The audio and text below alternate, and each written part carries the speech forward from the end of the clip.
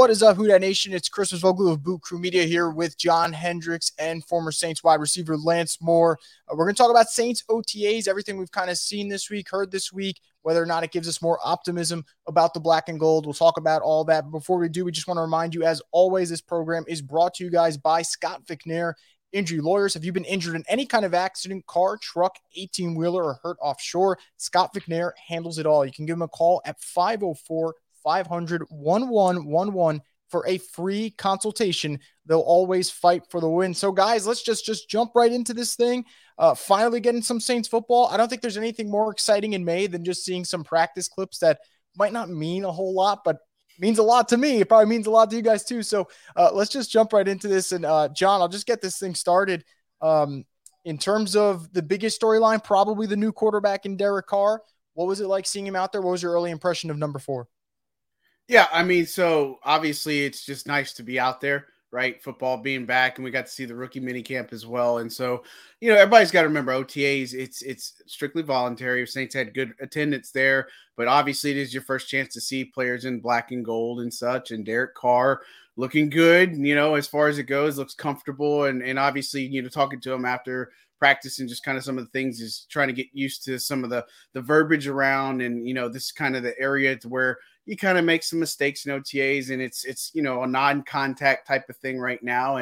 But there's still a lot of cool things just to see, just who's there, what's it look like, just the atmosphere and stuff. And, we only get to see this year one practice each week, but the Saints are practicing Tuesday, Thursday. We get to see them first at time every week and such, but still a lot of excitement, a lot of cool buzz on Derek Carr, him and Rashid Shaheed connection. That looks pretty good so far. It looks really good for Juwan Johnson. It looks good for Chris Olave. I mean, there's just some plays there that's like, ooh, man, you want to see more of that and gets you excited because you just didn't see a lot of that last year and such. But, man, it's take some of it with a grain of salt because, like I said, it's not contact. And, sometimes, and Lance, correct me if I'm wrong, maybe step in, but I think sometimes OTAs may cater a little bit more to the offensive side just because you can't have the contact and all that other stuff. But, it's just good to be back to watch Saints football right now. Yeah, and kind of speaking of that, with Derek Carr in the building, I know a lot of talk about the leadership. So I'm curious for you, Lance, when you have a quarterback, and obviously one of the best in the business in Drew Brees in terms of leadership, how much of a difference is it when you do have that quarterback being the voice in the locker room, or maybe offensively speaking, being the guy that you guys can lean on? Does it make it any difference that it's coming from the position where there is a lot of weight to it and there's a lot of responsibility? Always. I mean, you want your quarterback to be the voice of the team. Obviously, he's the voice of the offense, but you want him to be the voice of the team. And that's one thing that obviously since Drew has been gone has not been the case for this team. Right. We've had a revolving door at quarterback. We thought we had it figured out with Jameis.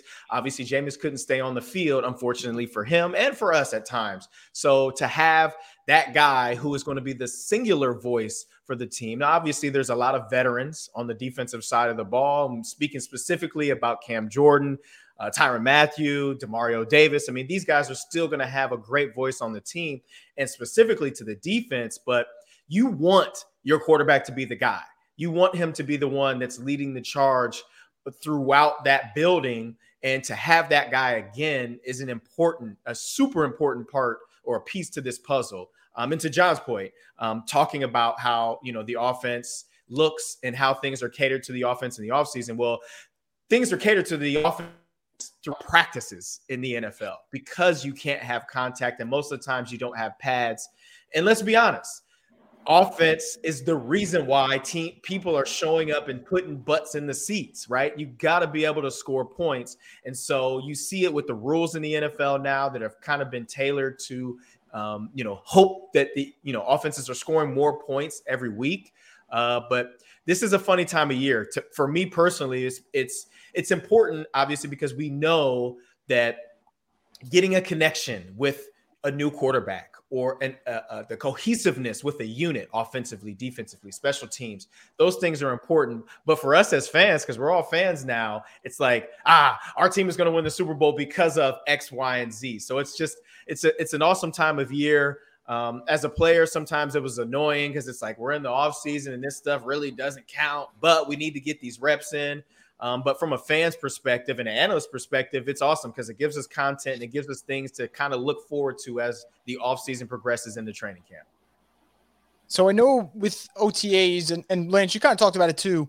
I know it's not the official start. I feel like training camp is obviously when things really get going, especially from a fan perspective, and you just kind of see that competitive fire come out for sure. But I think one complaint, at least among fans last year, I felt a lot of Saints fans almost felt as if the off season took a little bit to get going, where this year it seems like attendance wise, it was pretty good. And John, I'm curious from your perspective in terms of guys that you didn't get to see out there. I know people mentioned Michael Thomas, Taysom Hill, Alvin, guys of that nature. I believe it was only around 9 or 10 players. Were there any maybe injury related things that might be a little concern for now, or across the board? Is it one of those situations where Saints fans should feel pretty comfortable? I think they should feel pretty comfortable. I mean, Demario Davis, he's been there doing workouts and stuff. So just because he wasn't on the field, and again, just for everybody, we only get to see Tuesdays. They still practice on Wednesday and Thursday, so they could be on the field. They could be doing other things. But Michael Thomas is obviously, he just had that hardware removed not that long ago, right? So that's a given and kind of expected. The only real injury that we know about is Nick Saldiveri with a calf injury, expected to be ready for training camp. But it was really good to see Trevor Penning out there. Also good to see Cesar Ruiz, even though they're not participating right now, but a few months removed from the Lisfranc injuries and the surgeries that they had to do. I mean, that's encouraging as well. And guys like Peyton Turner, who, they're out there now. It's important for him to be in a full off-season program. And so that's really where you're at, kind of, things like with JT Gray not being out there, Taysom Hill. I don't think it's anything major or serious. Anything that I've heard is nothing major or serious with any of these players, right? And I know fans had a little bit of a scare because they heard about the other Michael Thomas having like a labrum injury. That's not the Saints Michael Thomas, so y'all get all that craziness out of your head. Thank God I saw Ravens like right before the tweet when I was on, because it was early in the day too, and I'm like, I don't need this right now, but crisis averted there. John, how about the receiver room? I know that's a topic that we've all discussed, the three of us, several times before. Obviously, a lot of, I'd say, new influx of talent, some interesting pieces, A.T. Perry, Brian Edwards. Obviously, we're looking at guys like Shaheed and Olave taking those next steps. What was your overall kind of like early thoughts of that position group? I think it's strong, stellar, probably one of the best groups that they've had a long time, right? At least on paper. And that's without Michael Thomas. And so I think, and I've said it on here before, that they weren't putting all their eggs in the Michael Thomas basket. It's something I was told months ago. And look, I think these moves are reflective of that, right? And it's so, I like what I've seen out of Chris Olave. We're trying to confirm if he's actually bulked up a good bit, because I think that was the expectation, or that he was going to do that to help make a little bit better of those contested catches. Rashid Shaheed, he looks polished. He looks really good. Really has a little bit of a fire under him. And then, Brian Edwards, a veteran kind of, if you will, and somebody that was brought in that could also be a possession style receiver. He's really exciting to watch. They picked up James Washington, but it goes beyond that. Like Kirk Merritt, he was doing running back work because they did have, they were down Alvin. Kendre Miller wasn't participating. And then obviously they had another one that was down too. So it's just one of those that's kind of how it happens. You know what I mean? And Miller's going to be ready for training camp, right? But they didn't have Eno Benjamin also participating. So some of those roles are a little bit different. But I'm excited to see more of A.T. Perry. What we saw in rookie camp and what we saw in the first OTA had a couple of dropsies, if you will, but he bounced back really, really, really well. And, I talked to Cody Burns after practice, and one of the things he talked about is there is no fight in this group. And one of the things to appreciate is just the fact that there is no somebody's like trying to fight and take each other's job. Like, they really are putting together that work to learn and such. So, I mean, look, you got a great quarterback now, a solid quarterback option, being able to throw to these wide receivers. Man, I'm really excited about this group. I think it's definitely an underrated group for sure. They're going to have to obviously prove themselves, but man, you look at even the undrafted guys like Shaquan Davis, really excited about him to see more. And then, the guy they picked up, Malik Flowers from Montana, I'm excited to see a lot more of him too, but I think they're in a pretty good position. And, oh, by the way, they still have guys like Keith Kirkwood on the roster, Traquan Smith. They're going to have to fight for sure, but much better position than they've been in a while. It's a good problem to have. And that, you mentioned Olave, whether or not he bulked up. Lance, I'm curious. I think for Olave, we all saw last year, rookie season, maybe not the best quarterback situation in terms of Winston gets hurt early. And then obviously Andy Dalton, respectable veteran, but maybe we didn't get to see, those big plays from time to time that we wanted to, yet he still had over 1,000 yards, had a lot of great moments. And I don't know if fair is the right question, because with a guy like him, if he takes that next step, who knows what the ceiling might be. when you think about that year 2, what's a potential jump in your mind that he can feasibly make? Well, I mean, obviously, we're going to look first and foremost at stats. Okay, how do his stats measure up this year to last year? I don't know if that's necessarily the best way to go about it, because Michael Thomas is going to be back, because Rashid Shaheed is going to be getting more targets, because we've got a Taysom Hill that's healthy, we've got a Jawan Johnson, we've got multiple running backs and other receivers that can make plays. I'm not saying he's not going to have 1,000 yards, but I think the way that he's productive in this offense will say a lot about his role in this offense, whether he's a legit 1B or if he becomes the number 1 receiver in this offense, even with a Michael Thomas out there. Who are we going to in clutch situations? Who are we going to on third downs and mediums and third and longs when we know we need a catch? Who are we going to in the red zone? That's when you really start to see the next step, is if the offense, the coaches, and the play calls kind of rely on him to kind of make those plays. Whereas last year, I almost feel like he was the number 1 because he had to be thrust into that role, and the ball was almost being force fed to him because we didn't have a lot of productivity around him. So, and kind of to touch a little bit on like the fact that people are wanting him to fill out, they're wanting him to bulk up. Well, he's tall and such a slightly built guy. Even if he puts on 10 pounds, you're probably not going to see it. But when you will see it is in the games, is in those contested situations, is him being able to break through tackles and kind of run away from guys. That's when you'll see it. Him being strong at the point of attack right there. Whereas we didn't see a whole lot of that last year, when we saw the ball getting knocked out of his hands, or we saw him getting bumped just lightly and falling over after making catches. Like, that's when we'll see the physical progression with him. And yeah, like I said about kind of knowing if he's taking that next step, I think that's something that we'll see over time. Throughout the offseason, it's going to look like, you know, he's a Pro Bowl guy and everybody's going to be singing his praises. But when we get into the real season and those bullets are flying, we'll know if he's ready to take that next step or not. Yeah, and that's a fair point. And, you know, John mentioned before A.T. Perry, so I'm curious about this, Lance. If you remember, you know, in 2005, kind of going through the first stages of your NFL career, what was kind of the biggest challenge for you during stuff like OTAs and mini camps in terms of just getting adjusted to the pro game speed? Yeah, well, so it's funny because I was obviously with the Browns coming out as a rookie, but you go through rookie mini camp and you kind of get this confidence about you, like, okay, like, you know, I can play here. Then the veterans show up.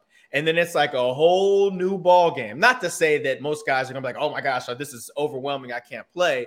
But you can tell from the very first snap of team period that it's different. Like, it is way faster than anything that you've ever seen in your career. And you've got to get on board as quickly as possible. And for me, the best thing that a young guy can do is know what he's doing.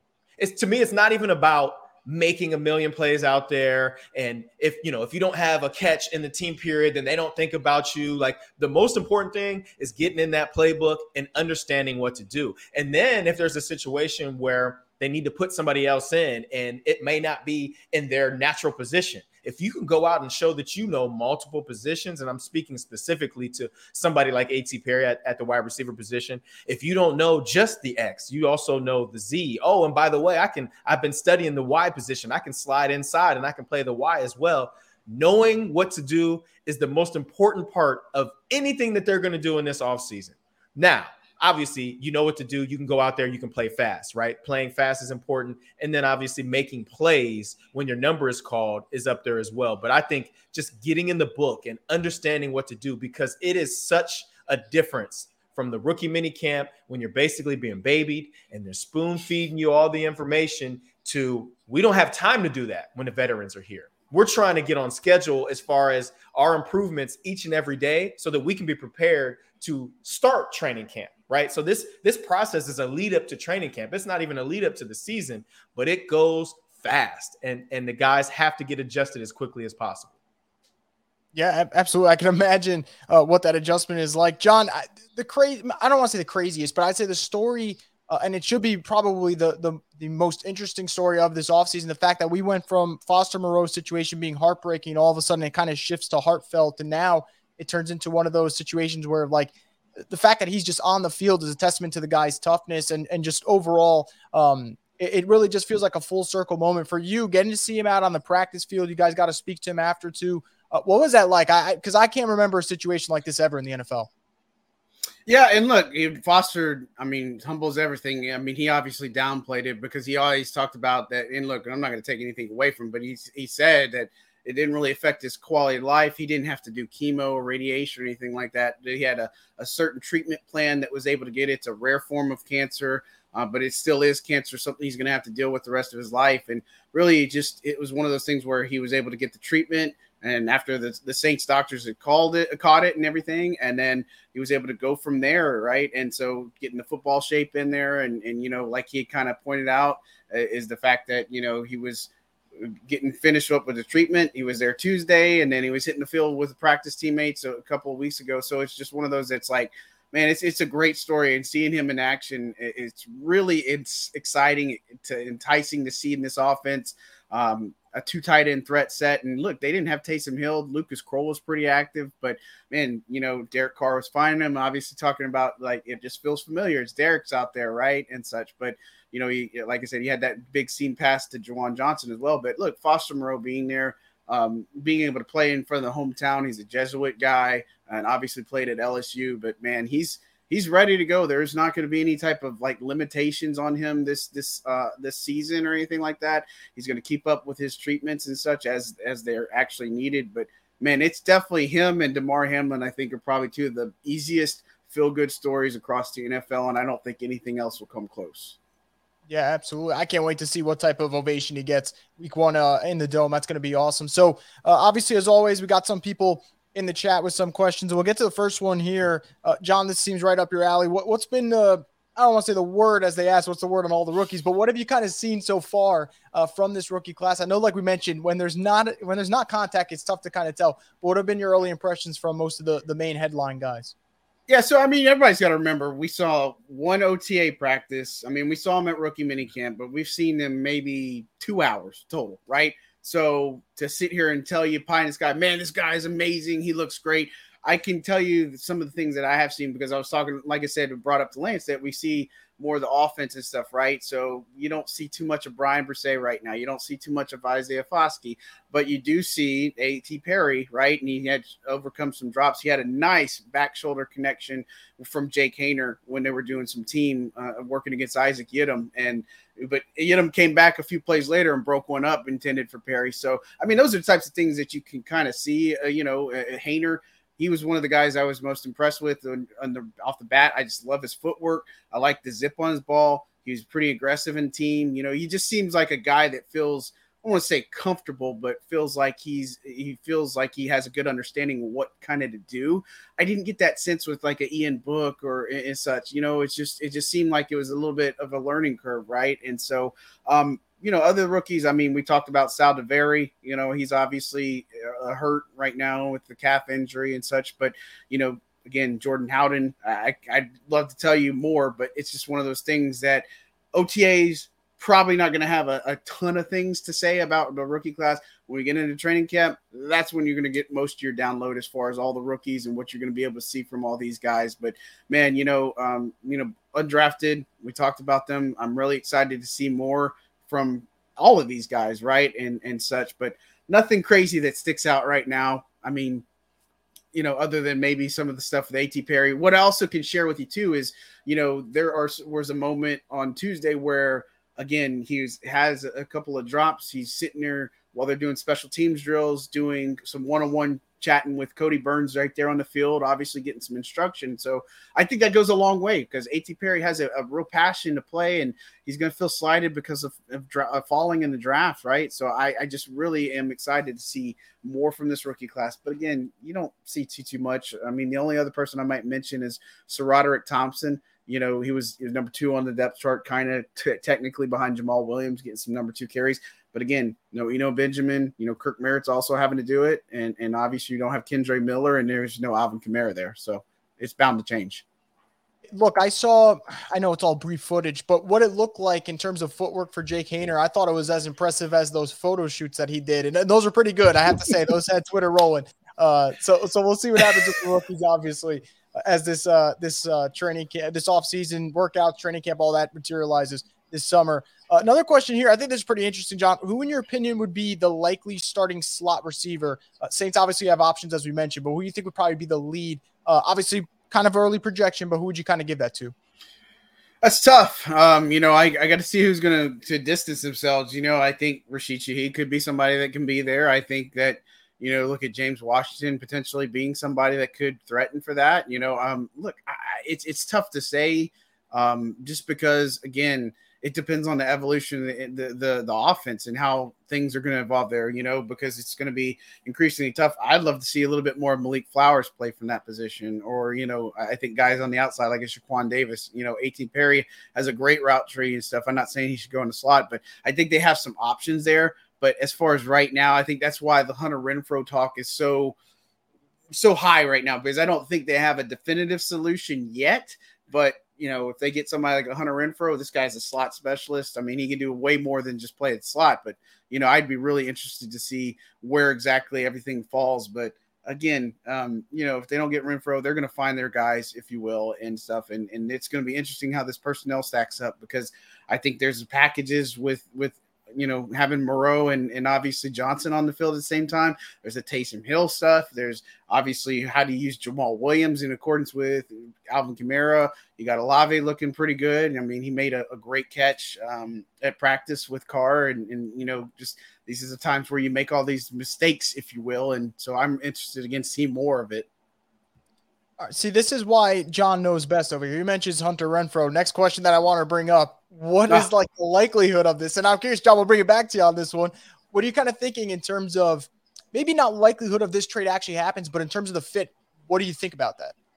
Yeah, I mean, so everybody's got to remember it is definitely something that would happen after June 1st because of the contracts, all these other types of things, right? Do I think that they absolutely have to trade for him? No, but at the same time, would it make sense? I think the rumors, because it makes sense because of Derek Carr, all the types of things. I mean, shoot, you look at the reuniting with Foster Moreau, and you got Jonathan Abram on the team, you got Ugo Amadi, you got all these different connections, right? Or Brian Edwards or what have you. So, I mean, it could make sense, but of course it all comes down to what's the compensation and then what's the contract look like and all that type of stuff. So, I mean, again, you got to remember most of the receivers for the Saints, besides Shaheed and Olave and then presumably A.T. Perry making the final squad, most of the guys are free agents after this year. So I think if you look at doing that kind of move, hopefully it's something more long-term vision, if you will. But, look, never say never at anything. I think they have more pressing needs. I think they need to look at the defensive line. I think they really need to look at linebacker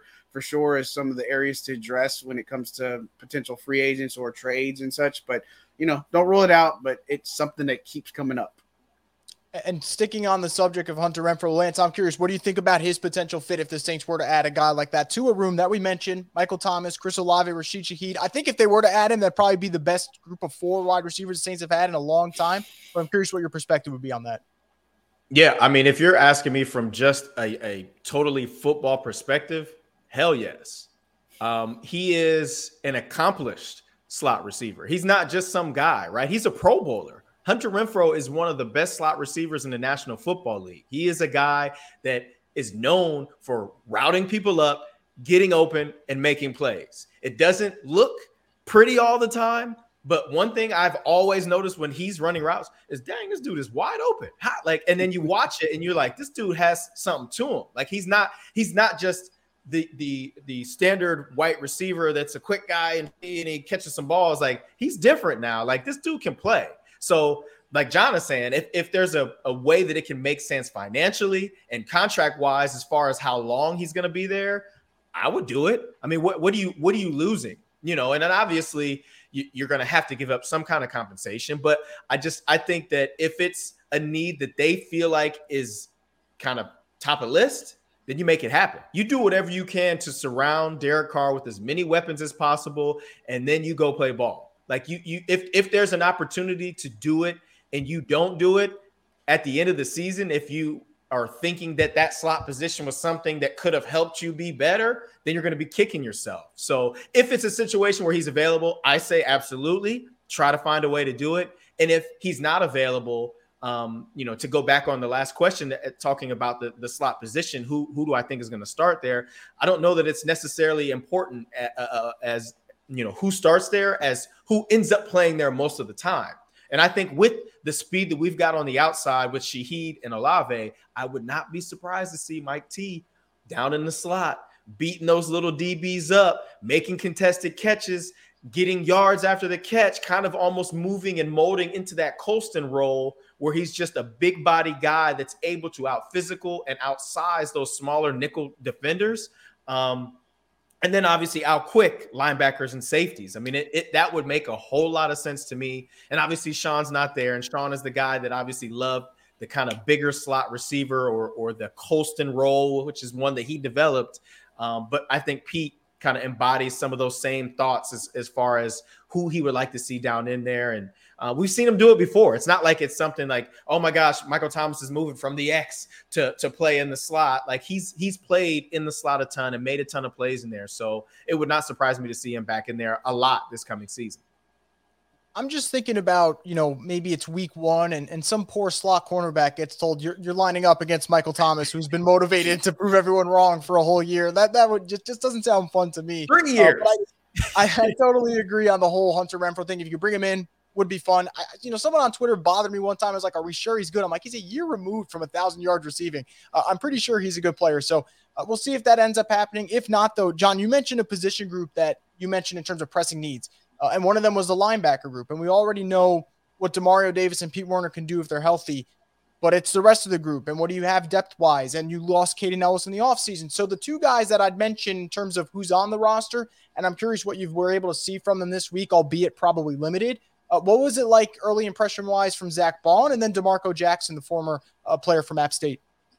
Yeah, I mean, so DeMarco Jackson's involved. I mean, he's obviously running with the first team alongside Warner, so I think that speaks a lot of volumes for him. I'm really curious to see how he kind of develops after spending, his rookie season with a, undisclosed injury out there, if you want to call it redshirt. I don't know. We got to talk to him and find out a little bit more. But, I think he's somebody that can evolve. I really thought coming out of App State, there was a lot of good things from it. And, it's crazy because I remember, and I wrote about this morning when I was answering a mailbag, is that one of the things that made Caden Ellis so good is that he went to Dennis Allen and before everything started, and he says, look, where can I get better at? Right.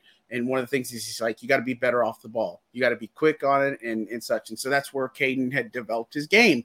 Sure enough, it's the preseason. He makes the play, and that's where it's like, okay, this guy's got it, right? And you got to give him some snaps, give him some reps and such. So hopefully that goes on with DeMarco Jackson this year to start to kind of cultivate some of that. Same thing with Zach Bond. I think he's a guy that's probably on the roster bubble. I mean, he's somebody that plays special teams, but they also have guys behind him that can play special teams like Ty Summers, right? And some of the other veterans, Ryan Connolly, and then they have Andrew Dowell. So the biggest challenge for those guys is, can you get into the reps? And I know a lot of people are real high on Nick Anderson, what he can do from Tulane. I want to see more from him, obviously. And so I think it's a position that's unsettled because Warner did miss some time last year. He missed some time in training camp. He missed some time in the season, which, again, yielded way for Caden Ellis to play on the field too. And so, typically how the Saints run their defense, they do run mostly 2 linebackers, but of course they're going to have a base 4-3, and then that Sam spot is yet to be determined, in my opinion. And so that's where I want to kind of see them go as far as the direction goes. I think Bond can be somebody that can get after the passer. We've seen that before, but ultimately, can he do the other things, right? And that made what Caden Ellis was so special. So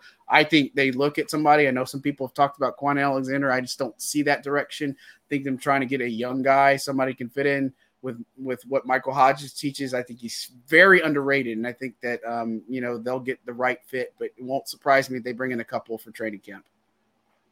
Yeah, and again, we'll see how that progresses. If one of those 2 in-house guys can kind of take a similar Caden Ellis leap, obviously that'd be probably the best possible scenario, but we'll see how that all unfolds. A couple more questions before we head out. We'll do this kind of around the horn here. We can start with Lance, but outside of Derek Carr, because I'd imagine that'd be the guy we'd all pick in terms of which newcomer we're most interested to see and who will have the biggest impact. Who outside of him would be the newcomer that you're looking at, whether it's you'll think they'll have the biggest impact or more so you just really want to see how they fit with the Saints? Lance, who would be your pick there?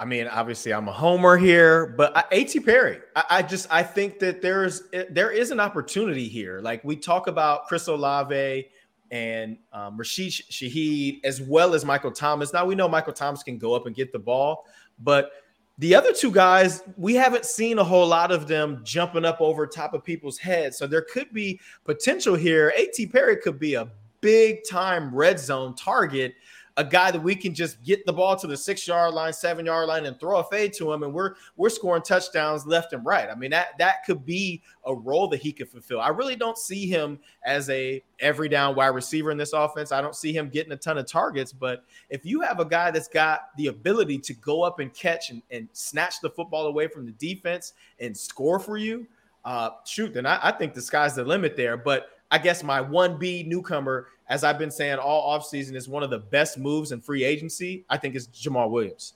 I think he is such an underrated player, coming off over 1,000 yards, 17 touchdowns. And he got signed and it was like, okay, great. We signed another running back, but it's just so it kind of bothered me how little attention there was to the fact that we just signed one of the best running backs in free agency. He doesn't have a huge name, but this guy can play. Just turn on the tape for his entire career. Now, obviously, he wasn't getting as many carries in Green Bay, but this guy showed and he proved that he's got plenty of juice and he can make a lot of plays. And if something is to happen with Alvin, which obviously all of us hope doesn't happen with him, but we've got a guy now. We don't have a backup running back in Jamal Williams. He's a starter. That's for sure. John, how about you? What are you thinking in terms of newcomers?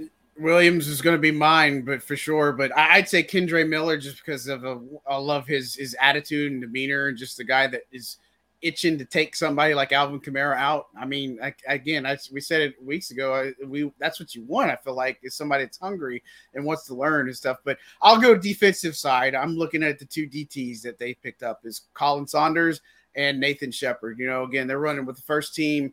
On OTAs, again, make with that what you will. And I expect Brian Brisset to come in there a little bit more. And, obviously Malcolm Roach is there. But again, you look at the DT market, you saw how Shy Tuttle got paid. You saw how David Onyemata got paid and Kentavious Street left and such. And so this is one area where I'm a little bit concerned, right, is the trenches, because you looked how bad the run defense was last year. Now you got new faces.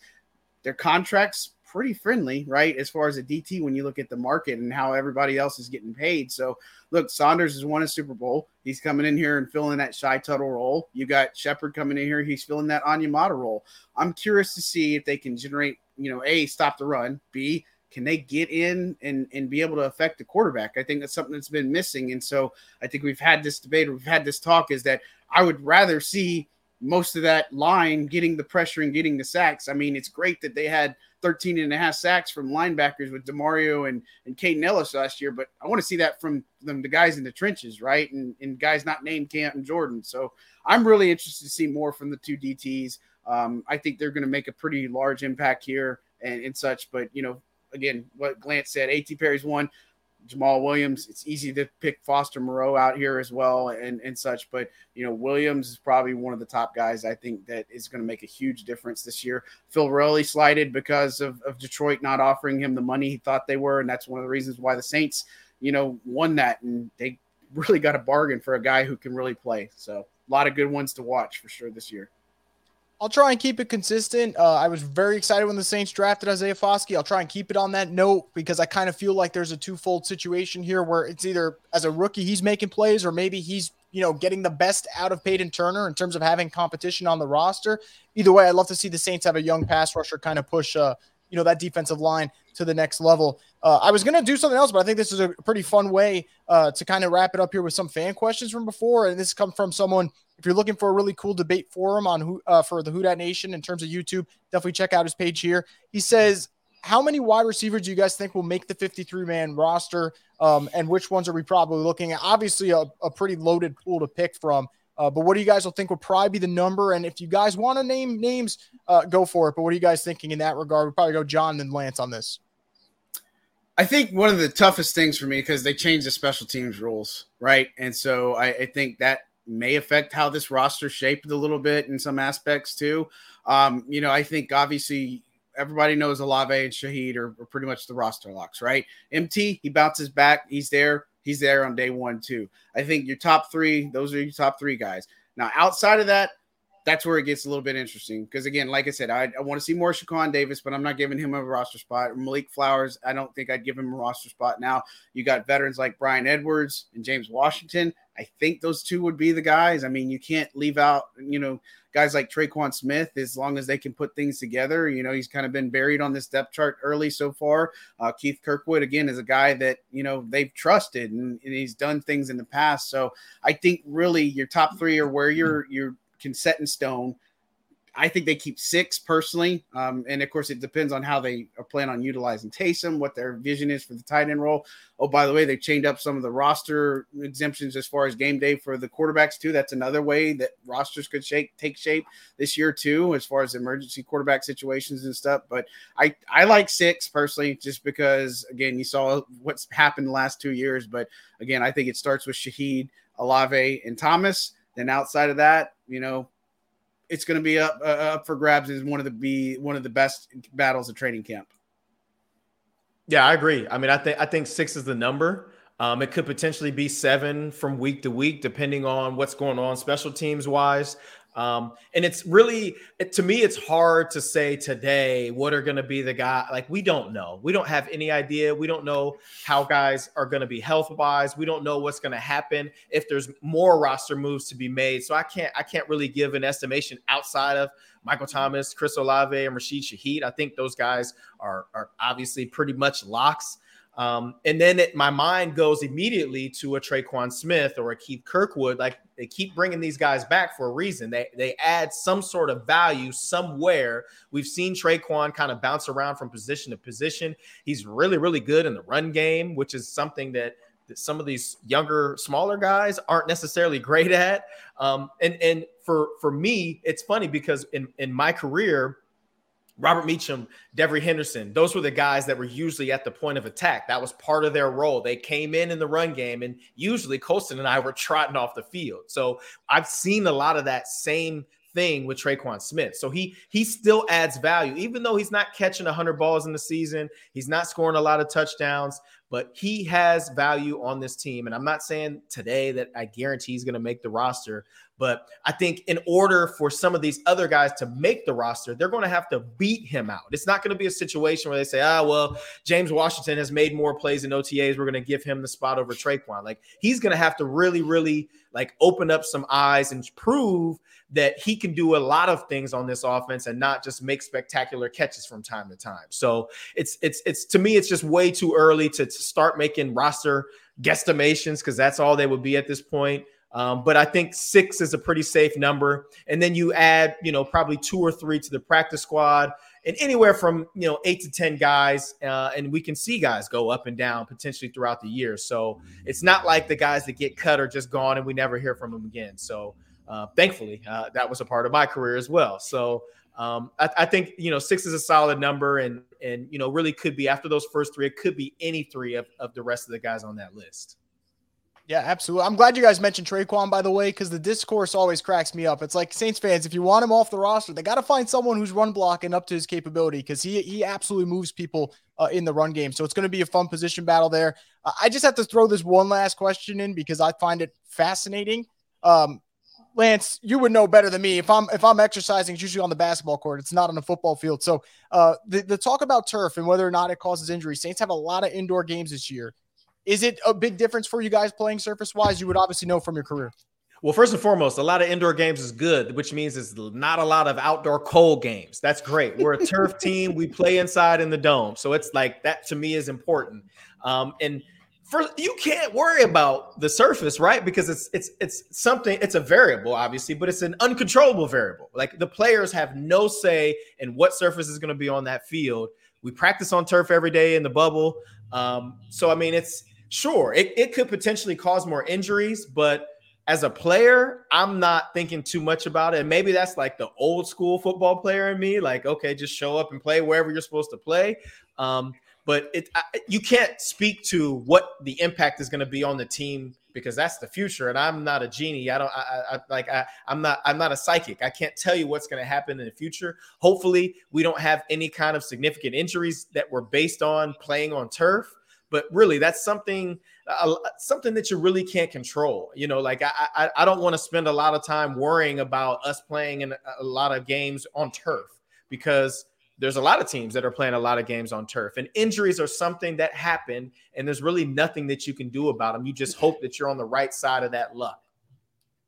Yeah, look, you said, it's predicting it's the future. We already got people talking about you coming out of retirement and signing a deal. So, Lance, I don't know if you want to start getting those hammies loose from now, but we'll see what's going on there. But anyway, guys, that's going to wrap it up for us here. It was a blast talking about Saints OTAs. It's just the beginning of what could be a really fun offseason and season for the Saints in general. I think May, and I tell fans this all the time, I think this is where, if you're ever going to be a little, I'd say, blindly optimistic about the team, I think May's the time to do it, right? Don't let people bring you down in May. The Saints had a fun offseason, and we'll see how that materializes over the next couple of months. But that's going to do it for me, John, and Lance here for Boot Crew Media. As always, guys, make sure to subscribe to the YouTube page for more content like this in the future. Until then, guys, enjoy the rest of your week. Enjoy your upcoming Memorial weekend, and stay tuned for more content here from Boot Crew Media, because Saints OTAs is just heating up.